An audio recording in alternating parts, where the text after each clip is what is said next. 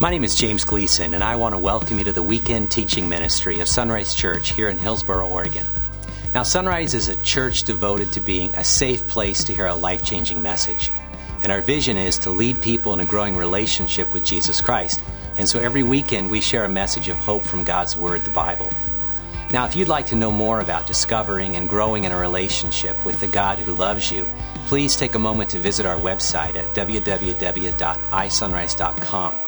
Now, from there, you can learn how to connect with the God who loves you. Then you can learn how to grow with others along the journey of life. You can learn to develop a heart to serve the least, the last, and the lost. And finally, you can learn how to lead others to know Jesus Christ on this journey of disciples making disciples. And so now I invite you to follow along with our weekend message as you discover the heartbeat of God.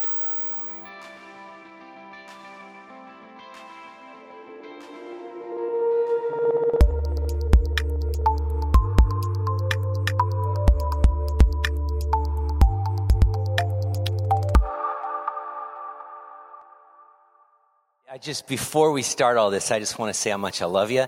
I don't know all of you. I don't know some of all of you or all of some of you or most of you, but I know a good number of you. And I just want to say I love you. I'm so honored to be your pastor. We are not a perfect church. There's no way around that, and it starts from the top. If you get to know me, I'm not perfect. Or ask my boys; they will readily admit and give you stories. But the fact is that we're a group of imperfect people that are deeply loved by God and loved so much that He sent His only Son Jesus to us. And so we gather together as a family, warts and all, brokenness and all. We're all on that journey of discovering Jesus. And it is a thrill, it's an honor every week to show up and just to see people greeting and just to see the love of the folks that are out there and the people in the parking team and people serving in children's ministry. We've got our Hispanic congregation going on right now. We've got a ministry to Indians going on in about 10 o'clock over there in the Bethany area. And just to see people, our worship team, I don't know if you appreciate our worship team. They just do a phenomenal job leading us in worship. And then you have me. So, no, that's not why I said that. I am just so thankful every week that I get to come up here and share God's Word. I was talking with someone a couple weeks ago, a pastor, and I said, you ever stop and consider that we have one of the weirdest jobs? We get paid to talk. That we get paid to go study the Bible and put a talk together, okay? I remember years ago, somebody who was brand new to Sunrise said, I really like your talk. And I'm like, that's all I need to know. You're not a church person. Welcome into the family, right? And it's just such an honor to be able to do that. And we are in this series called Contagious Hope. We've just really broken ground on it. We'll be doing it for a couple months because I believe that what we have going on here, you and me in this room online, when you're connected to our family, we have a hope. Next week, we'll see for 4th of July, a living hope because of what Jesus has done for us. And I'm really excited about that message, but I want to talk about it today in the relationship that you and I have something that is different than what everybody else in the world has. As followers of Jesus, we have an internal mechanism, a relationship with God that orients us in such a way that we have hope. And I know hope has been battered this last year. I know hope has taken a back seat in some people's lives this last year. And some of us have lost hope. I know that. But God has not lost hope. And God has not lost hope in the gospel and the message of Jesus in you and what it could do. And my hope is that we even become more contagious with this message of Jesus in a world that desperately needs it. Well, I want to share a little bit about a really cool looking old dude. Let's get him on the screen here. Isn't that awesome? Three-piece suit, Charles Spurgeon. A couple years ago in the 19th century, he was at the London Metropolitan Tabernacle there. The Prince of Preachers is what he is known as. You could go online and read so many of his sermons. He wrote this phenomenal set of books, volumes called Treasury of David, all through the Psalms. Spurgeon is one of those guys that is just a leader of preachers, and you read him. Now, it's a little hard to read his text because it was written in the 1800s. Some of the words, some of the style and the language and the number of words in a sentence and the syntax can be challenging, right? It's not quite Shakespeare, but it's about halfway there. And yet, I want to share a story that I read recently that he shared in one of his sermons. He was talking about the idea of hope, and it was from the Treasury of David in one of the Psalms. And he's talking about the fact that there was a ship at sea in a very large storm. If you were with us last week, we talked about that Jesus is our anchor. Our hope is embedded deeply in Jesus. And so this goes along with that same idea. It's a little bit of a bridge, that this ship was out at sea and it was being tossed back and forth amongst the waves, and people were really getting concerned. People were getting sick. But although the passengers were at their wits' end, there was a young boy that was completely calm as he was on the deck of that ship. In fact, he wasn't only calm, he was actually quite happy, and he had a smile on his face. This is long before, like Rosemary's Baby and demon-possessed occult kids. You're thinking of, children come out of the corn or whatever. It's like, what's going on with this little boy? They want to know, why is this boy okay? In fact, actually seemingly having a good time when the raging tempest is warring against that ship. Well, the passengers finally asked him why he wasn't panicked, why he wasn't concerned. And his answer was beautiful. He said, because my father is the pilot of this ship, and my dad's going to take care of me. And Spurgeon goes on to talk about that in his sermon, and I want to read these words. He says, do we not worship a great and wise God, who is our Father, is our pilot, and holds the stern steady? In life, no matter the apparent dangerous condition, be of good comfort, because our pilot will take care of us. There is nothing done in the lower house of Parliament on earth. We could say Congress, okay, or the White House. There's nothing done in the lower house of Parliament on earth but what is first decreed in the higher house in heaven. All the lesser wheels are ordered and overruled by the upper. Are not 5 sparrows, said Christ, sold for a penny? 1 sparrow is not worth half a penny, yet there is no person who shall have half a penny's worth of harm more than what God has decreed for all eternity. He says this, if God has made the entire universe by the mere breath of his mouth, there is nothing to worry about when the foundations of the world shake and appear to collapse. God's purposes prevail. His plans prosper. God is a Father who looks upon us with care to bless, to defend, preserve, and prosper us. And no one who ever looks to God is ever disappointed. No one who waits in trusting hope will ever be let down. Hands lifted empty to heaven in longing trust will never drop empty back and hang listless without a blessing in their grasp. Friends, I love that. Spurgeon is talking about what we call the theologians, the sovereignty of God. That God is the God of the heavens and the earth, that God is far greater than our own existence, our own understanding, and he has plans and he has decrees. And as Spurgeon said, nothing happens down here that has not already been understood and decreed up there. And so this last year with COVID, with the things that are going on now, with maybe a Delta variant going on, it's like the sun was just shining and now Delta's showing up, okay? And none of us should be concerned about any of that. Because God is still, the non-theologians say, large and in charge, okay? That's his sovereignty. God was not taken by surprise. I shared that a lot last year when this was going on. And one guy looked at me and says, why do you say that? And I go, because I believe it. Because God is never surprised by what happens on this earth. Doesn't mean he causes things, but he allows things to happen. And it didn't take him by surprise what happened in your life because of COVID. Whatever happened in your life last year or in your entire life, God was not shocked. He was not surprised. But in his sovereignty, in his plan, in his love, he allows things to happen And then the question is, what are we going to do about it? Will we see it as a way to be blessed and be changed, or to become bitter and hardened because of it? Will we look upon God as a heavenly Father that loves us and wants to draw us close to him, to welcome us up on his lap as our papa, as our daddy? Or will we see him as a tyrant who's bent on destroying us? It's all depending on how you view your heavenly Father.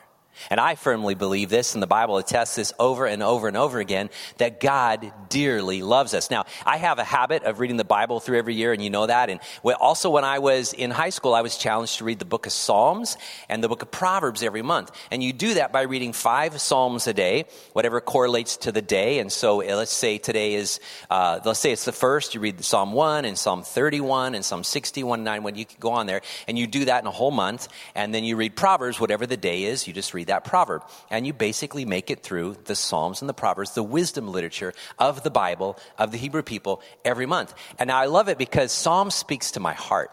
When I read about David and I read about the ups and the downs and the desert and the mountains and the valleys and all that stuff, it speaks to my heart. My wife and I are taking a class, an online class through Jerusalem University College, and it's on the geography of the book of Psalms. And if that sounds really boring for you, that's okay. It's really awesome. And we're looking at the wilderness Psalms this last week. We're looking about the danger. And half of the nation of Israel was technically the wilderness. And God led his people through the wilderness for 40 years. God took Jesus through the wilderness for 40 days, and the wilderness is a part of the experience of life. And God shows up in the wilderness. Even when there's nothing else, God is there. It's part of his plan. And I love the Psalms because it speaks about that. Most of the Psalms are about the difficulties of life. There's some awesome praise dance. Let's get the tambourine out and the guitar. That's great. But most of them are, why have you forsaken me, God? Why have you left me? Why is my soul downcast? They're perfect for this last year. I also like the Proverbs because they don't speak to my heart as much as they speak to my head. They give me instructions on how to live and how to be wise. And one day I'll actually take their advice and become wiser still. Or as my boys think, one day that will never happen, but that's okay. I think one day mom and dad get really smart when the boys turn 20, 22, and that'll be fun. Well, I'm in the book of Psalms in my daily reading, and I'm reading through, and this last week I encountered this one. I want to read it to you. It's just a couple verses, Psalm 33, 20 to 22. Now check this out. We put our hope in the Lord. We put our hope in the Lord. I don't know if you were to have a moment of transparency, or actually maybe not even honesty, clarity, where you could decide, you could see, you could peel back the layer of your heart and your soul, your mind, your strength, and go, this is really, truly where I'm putting my hope. Because I think we are quick to deceive ourselves, especially Christians. We come in and we sing Jesus songs, and we have Bible verses memorized, and we make it kind of easy and simple, and we just pray a prayer and everything's going to be fine. And yet that is not the depths of the soul sometimes. That's just the sugar coating we put on it, and we don't experience the depths of pain. The question is, this last year, right now, where are you putting your hope? That's what I want to talk about today. He says in the Psalms, we put our hope in the Lord. And this name Lord there is in all caps, lower small caps there, which means it's his personal name, Yahweh. It's a personal God. We put our hope, we put our high expectation, our anticipation on the personal God that we know his name, who's revealed himself to us, that we follow. We're his people, Yahweh. He is our help and our shield, the one who comes to our aid and defends us. In him our hearts rejoice, for we trust in his holy name. Let your unfailing love surround us, Lord, for our hope is in you alone. I love that. I'm going to read it again. It's so beautiful. We put our hope in the Lord. Or maybe you could read it personally and just kind of ask it as a question. Have I been putting my hope in you, Lord? Are you really my help and my shield? Has my heart been rejoicing in you? Have I been trusting in your holy name? Have I seen your unfailing love surround me? Has my hope been in you alone? Because I think even though we go to church, even though we tune in to church online, even though we call ourselves Christians and we're regular church people, okay, we're amongst the 76% of Americans who check a box and say, I'm a Christian. I doubt I doubt in the depths of the raging tempest of this last year, all of us have stood there like that little boy on the deck of the ship going, this is challenging, but it's awesome to know my Father is the pilot and everything's going to be okay. Because I know, you know how I know? I'm on Facebook and I read posts, all right? And I know we're quick to panic and freak out, right? I've received emails, yes. jamesg@isunrise.com. If there's something you don't like, email me. If it's going well, email Pastor Jay, okay? All right, he's new, give him the good stuff, right? I know it's been a challenging year.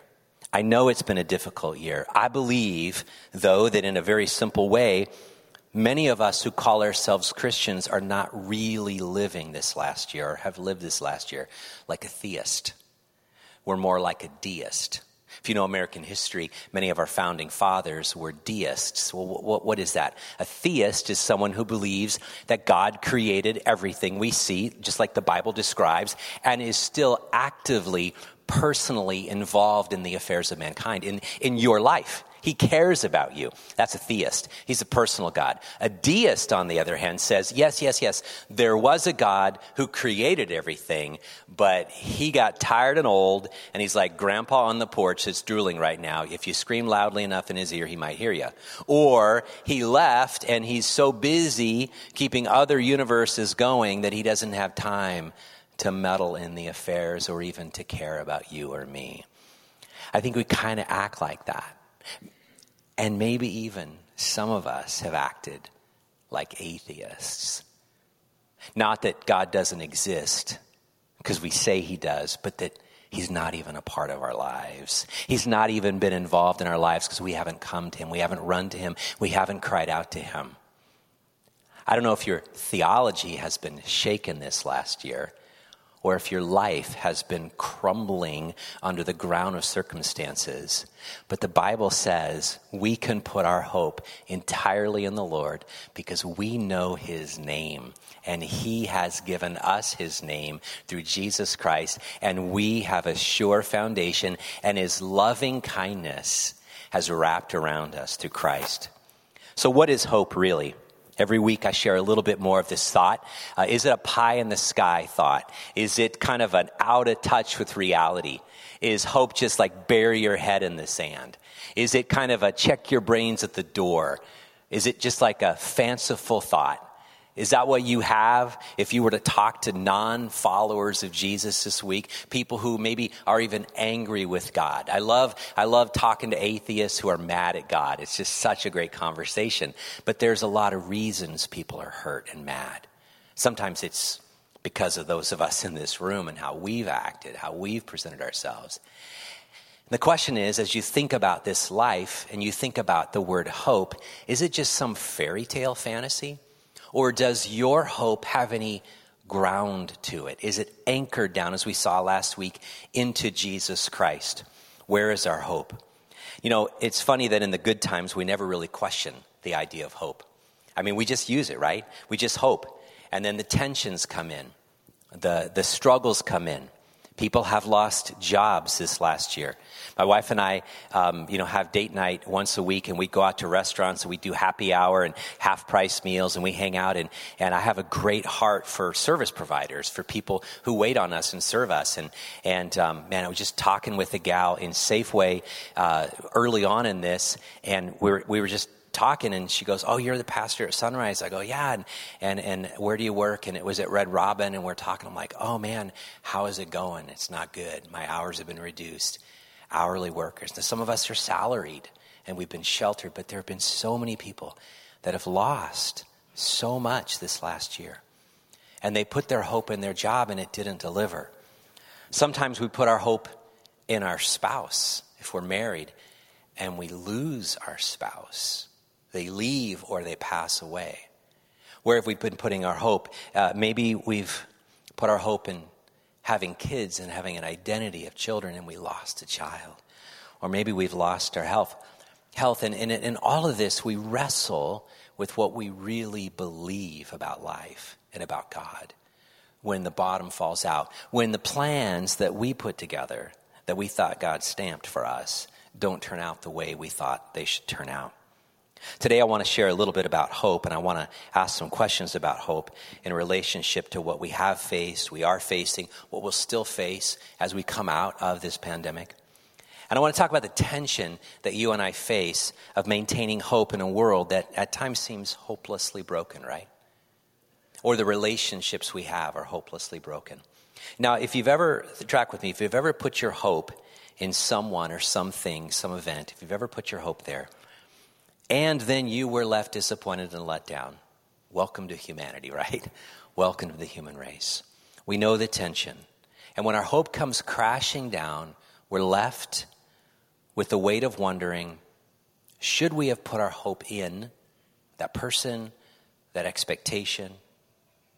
Maybe some of us stood at the altar and we said the words, till death do us part. And your spouse, or maybe you, didn't follow through on that. It was still a death, but a different kind of death. Maybe you spent years crying out to God for the salvation of your spouse, or for finding a spouse, right? Or that your kids would come back to God. And you've been praying and praying and praying and praying and praying, and the years and the years and the decades go by. Maybe you were promised something at work or at school, and you wait and you wait and you wait, and it doesn't show up. And you know the pain of putting your hope in someone or something because your hopes have been dashed against the rock. Years ago, after being the pastor of Sunrise, about 10 years or so, it was just on that journey of moving into this building and a lot of transitions, a lot of movements going on the surface. I looked around, and one of my heartbreaks was seeing people who were faithful at church, Christians, Sunrise Church Christians, who when push came to shove, really didn't want to grow like Jesus. Now, this is kind of one of those weird things. I'll pull back the curtain. My whole purpose is to present you mature in Christ to the end of the day. That's my whole job, okay? I have a lot of work ahead of me because I know you, okay? And you know me. You have a lot of work ahead of me, right? Okay, here's the deal. Here's the fact, is that we don't always want to grow and do what God says, right? And I was in this season of despair, a little despondency, because some key people had walked away from their commitment to Christ. And if you've ever thought about this, a little geek note here, Blaise Pascal talked about a theory of congruence, and he said that like two train rails on the track, you have to have your belief and your behavior consistent. They have to be parallel. They have to be congruent along there. If not, there's a dissonance in your life, and you can't live with that. And so if your belief is this, you believe this is what the Bible says, but you've decided to alter your behavior to do otherwise, you can't live with that cognitive dissonance for very long, okay? You can't. I mean, you can try for a while, but eventually it just starts to break your soul apart. And you have a question ahead of you. Will you line your behaviors back up to parallel what the beliefs of the Bible say, or will you change your beliefs or jettison your beliefs so that you don't have to have them expose that your behavior is off the rails? It makes sense? And I was going through a season where I saw a leader, mature person, after leader and mature person decide to change their belief to match their behaviors and leave. And I was just heartbroken. I thought, I need to go become a plumber or an electrician, right? I need to know that I can go from here to there and be done and write it off and I'm done, right? And I was just heartbroken. I was going to this conference, and it was in Atlanta, and the big conference and a lot of speakers, but the main speaker was there. And afterwards, he was sitting at a booth, and he had been signing, and I had to go to the restroom afterwards, so everybody's in there, there's worship going on, and he's still sitting there. And so I went up there to speak to him, and at that moment, I had just received an email that morning about one more person deciding to get a divorce and leave their family and blow the whole thing up. And I was between rage and anger and just complete hopelessness. And so I went up there, and I didn't have a book for him to sign. I didn't buy one of his books. We were just talking. He said, "How you doing?" I said, "Not good. I'm mad." And so we're talking a little bit. And I want to tell you what he told me. He said this. He said, "Don't mistakenly lean your ladder against the wrong wall." And then he left. No, I'm like, okay, slow down. Don't mistakenly lean your ladder against the wrong wall. He said, hope is a lot like a ladder that we lean against a wall, and we really don't think about the wall.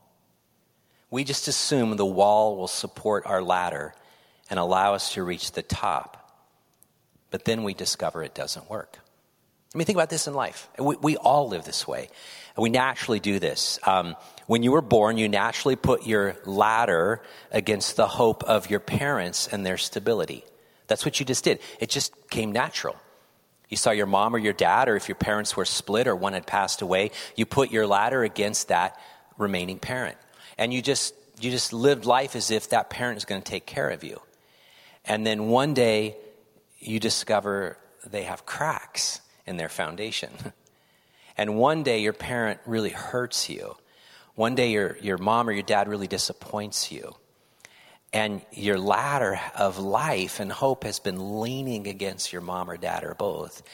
And you feel like your ladder came crashing to the ground. Or for example, we do it with our friends. We do it with our dreams, right? We put our ladder up. I mean, every young person, it seems, they've got these hopes and these dreams, and they achieve these things, and maybe they go to college, maybe they don't, but they pursue these things, and they put their ladder against that wall. And if you're like every other human being, that does not support us for the long haul. It's just a natural expectation. And we get wounded when our ladder crashes to the ground, and if we're not careful, we look at the ladder and think, I never want to climb a ladder again. But here's what this guy was saying. It's not the ladder's fault. It's just a ladder. And if you prop your ladder against the wrong hope, it will disappoint you. Friends, people will disappoint us. I will disappoint you. Okay? I will disappoint my children. Take my wife, for example. Take my wife, please. Some of you are old enough to know what that means. She's not in this service, so I can say that. But you online people, don't text her, okay? She's in a Bible study right now. So take my wife, Mary Beth. Lovely wife. I love her. I just am really blessed to have an amazing wife. And yet my wife cannot be propped up on a pedestal by me with the expectation she's always going to meet all those needs. It just doesn't work, right? You know how I know that? I got married. That's how, the first week, I realized that, right? They call it a honeymoon, But the fact is like, you realize that, right? Your job, you're going along, and you're hitting all those marks, and you're excited, and then it doesn't work. And your ladder is just crashing to the ground. Oh, maybe we put our hope in the wrong. We talk about it this way on staff at Sunrise. There will always be a gap between what we expect and what we experience from people. Right? There will always be a gap between what I expect from Mary Beth and what I experience from her, okay? Because my expectations are too great. Same thing with my boys, their expectation for us, or vice versa, or you for us. And the taller the pedestal we put a person on, the greater the opportunity for crashing becomes. But there will always be gaps because we've put our ladder against the wrong wall. Our hope should be in the Lord alone. Because if anybody truly knew the depths of your soul, they would be disappointed, right? Well, that's just a bunch of people in the room. If we could just be honest, let's not prop our ladder against one another. Let's prop it against God and help other people up that ladder that is safe and secure. A couple illustrations here, and we'll draw this to a close to give an example. One comes from Paul, 1 Timothy 6:11. The Apostle Paul, 6:17, he says this. To Timothy, he says, and it's talking about money, but I don't want to think about it that way. Teach those who are rich in this world not to be proud, and here it is, not to hope in their money, which is so unreliable. Their hope should be in God, who richly gives us all we need for our enjoyment. In other words, the Apostle Paul says it this way: Timothy, realize this. There are going to be a lot of people in your church that are going to put their hope against the wall of money, because they're in Ephesus, and they're really wealthy people, and they're dressed well, and everybody looks at them, and it's a shining star city. Everybody wants to live in Ephesus, and you're going to have a lot of rich people in your church. And so be careful. Teach those rich people not to lean their ladder against their possessions, against their wealth, against their money, because it's unreliable and it could fall down. Instead, have them lean their ladder against God. And if they've got stuff, they can thoroughly enjoy it because God's given it to them, okay? And share and be generous. But the fact is that it's just money. It's just money. God is God. Or another apostle, C.S. Lewis. My wife and I are hosting a C.S. Lewis reading group, and we're reading through the Screwtape Letters, and he said this last week, or in 1941, but we read it last week. He's talking about politics. It's classic. If you've never read C.S. Lewis' Screwtape Letters, it's an older demon, Screwtape, writing to his younger nephew, Wormwood, instructing him on how to trip us up. It's really phenomenal. He says, whichever the patient adopts, he's talking about the war effort, World War II, your main task will be the same. Let him begin by treating the patriotism, being for the war, or the pacifism against the war, as part of his religion. So important. Then let him, under the influence of partisan spirit, come to regard it as the most important part of his religion. Then quietly and gradually nurse him onto the stage at which the religion is merely a part of the cause, in which Christianity is valued chiefly because of the excellent arguments it can produce in favor of patriotism or pacifism. In other words, here's what he'd be saying today. All you need to do, Wormwood, is get your patient, your Christian, to lean their ladder on the Democratic Party or on the Republican Party. Doesn't matter which side. Just pick one. Okay? And then all of a sudden begin to wrap their faith around that, and the way they read the Bible around that, and all their friends around that. And one day you've got your man. Because their Christianity begins to serve their political belief. Why? Because you shouldn't be propping your ladder up against politics. Your hope should be in the Lord alone, right? In the Lord alone. And so here's the question, and I wrote it on the wall. I wrote it on the TV. There it is. Whoever or whatever it is you have placed your hope in will determine whether you're able to remain hopeful in a world where things are hopelessly sick and broken. Okay, think about this. Whoever, wherever, whatever it is you placed your hope in will determine whether you're able to remain hopeful in a world that's hopelessly broken, right? The world has always been broken. Since Genesis chapter 3, we broke it, right? And so let's not be surprised that it feels a lot more broken than normal. Yes, it is. Yes, there's a lot more reason to panic, right? But if we've put our hope in anything in this world, our hopes have always been dashed against the rocks, because that ship will sink. It was not designed to carry us. But we are in a different vessel, being piloted by our Heavenly Father. And if we can acknowledge that, if we can look up and see that the pilot, our Father, is still in charge, then there's no reason to panic. There is no reason to lose hope. Where have you been leaning your ladder? And it's a good season to ask that, because of what COVID has done to us. It's revealed the cracks. Where have you leaned your ladder? Your friends, your spouse, your job, your health, your money, your politics? If life seems hopeless, it's not because God hasn't delivered. Because our faith, our hope, is only as strong as where we put that hope. And if your wall is crashed, get a new wall, okay? God's a solid wall. I remember hearing this story many, many years ago. In fact, I was sitting at Mark and Pam DeWolf's house. They're here somewhere right now. And I was sitting in their house, and Cal Laughlin was doing this thing called Search Ministries.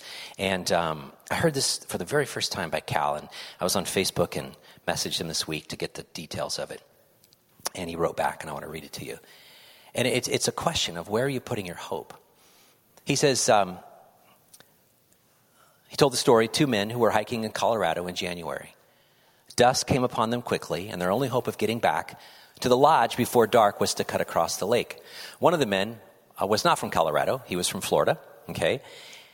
And he was afraid the ice would not support him, and so he hesitated. And his friend, who was a native, said, hey, it's the middle of January. The ice is at least 6 feet thick. Don't worry about it. There's no reason to worry. But the frightened man had little faith, very little faith. And so he inched his way back to the lodge. Now, the ice supported him, of course, but his faith was small. The object was strong. His faith was small. Later that year, the two men were again hiking, and death came upon them suddenly. They're not very good planners, is what I'm thinking. That's okay. The once fearful man now suggested they cut across the lake.